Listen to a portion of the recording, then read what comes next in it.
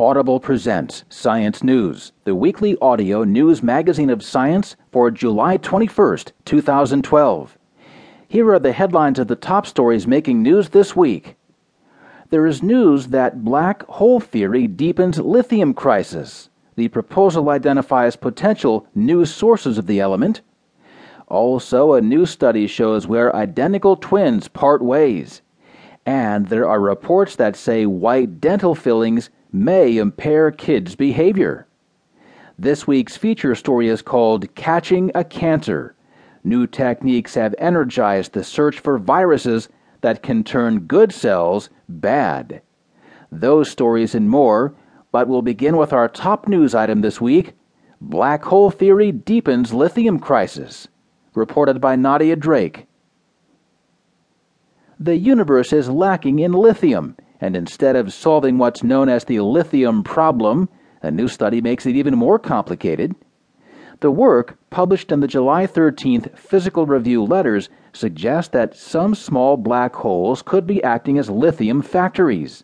The problem is, observed lithium levels are too low to accommodate such production. Those levels are also much lower than those predicted by otherwise robust theories describing how the first chemical elements were created just after the Big Bang.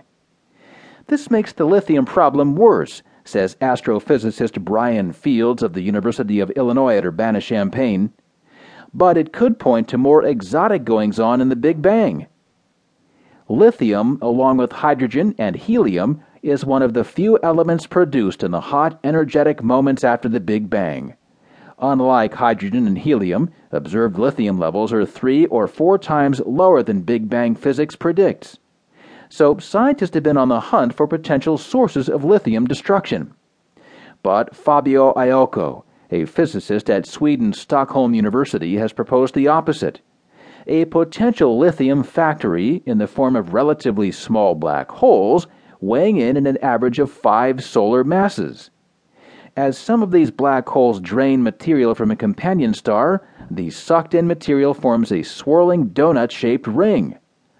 Iocco calculated that the swirling mass ends up being hot enough, more than 10 billion degrees Celsius, to ignite nuclear fusion and synthesize large amounts of lithium.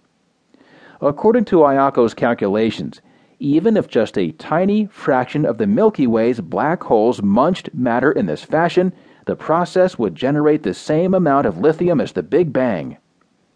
Fields is a co-author on a second lithium study.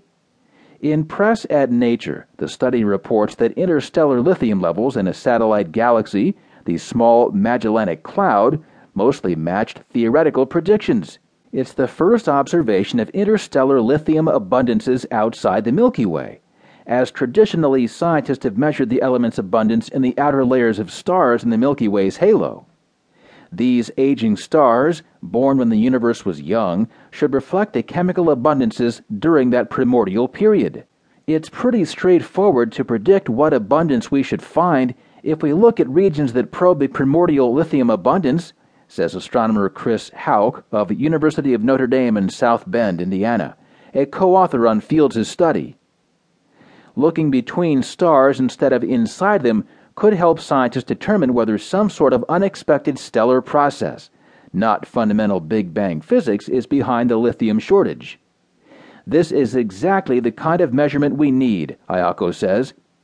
Though tantalizing, the two studies won't be the final word on the matter, says astrophysicist Andreas Korn of Uppsala University in Sweden. We're still at a loss for a consistent theory, he says. Solving the lithium puzzle is possible if something is amiss with theories of lithium storage in stars, perhaps if stars process the element or shuffle it inward more quickly than expected. Alternatively, it's possible that exotic physics affected lithium levels immediately after the universe exploded into existence. This option points toward a role for primordial dark matter, particles that do not comprise normal observable stuff like protons, neutrons, and electrons. As these particles decayed, they destroyed lithium atoms and depleted the universe's supply right from the start. At some level, we would dearly like this lithium problem to be real and pointing to something like this, Fields says. The data will tell us what's going on.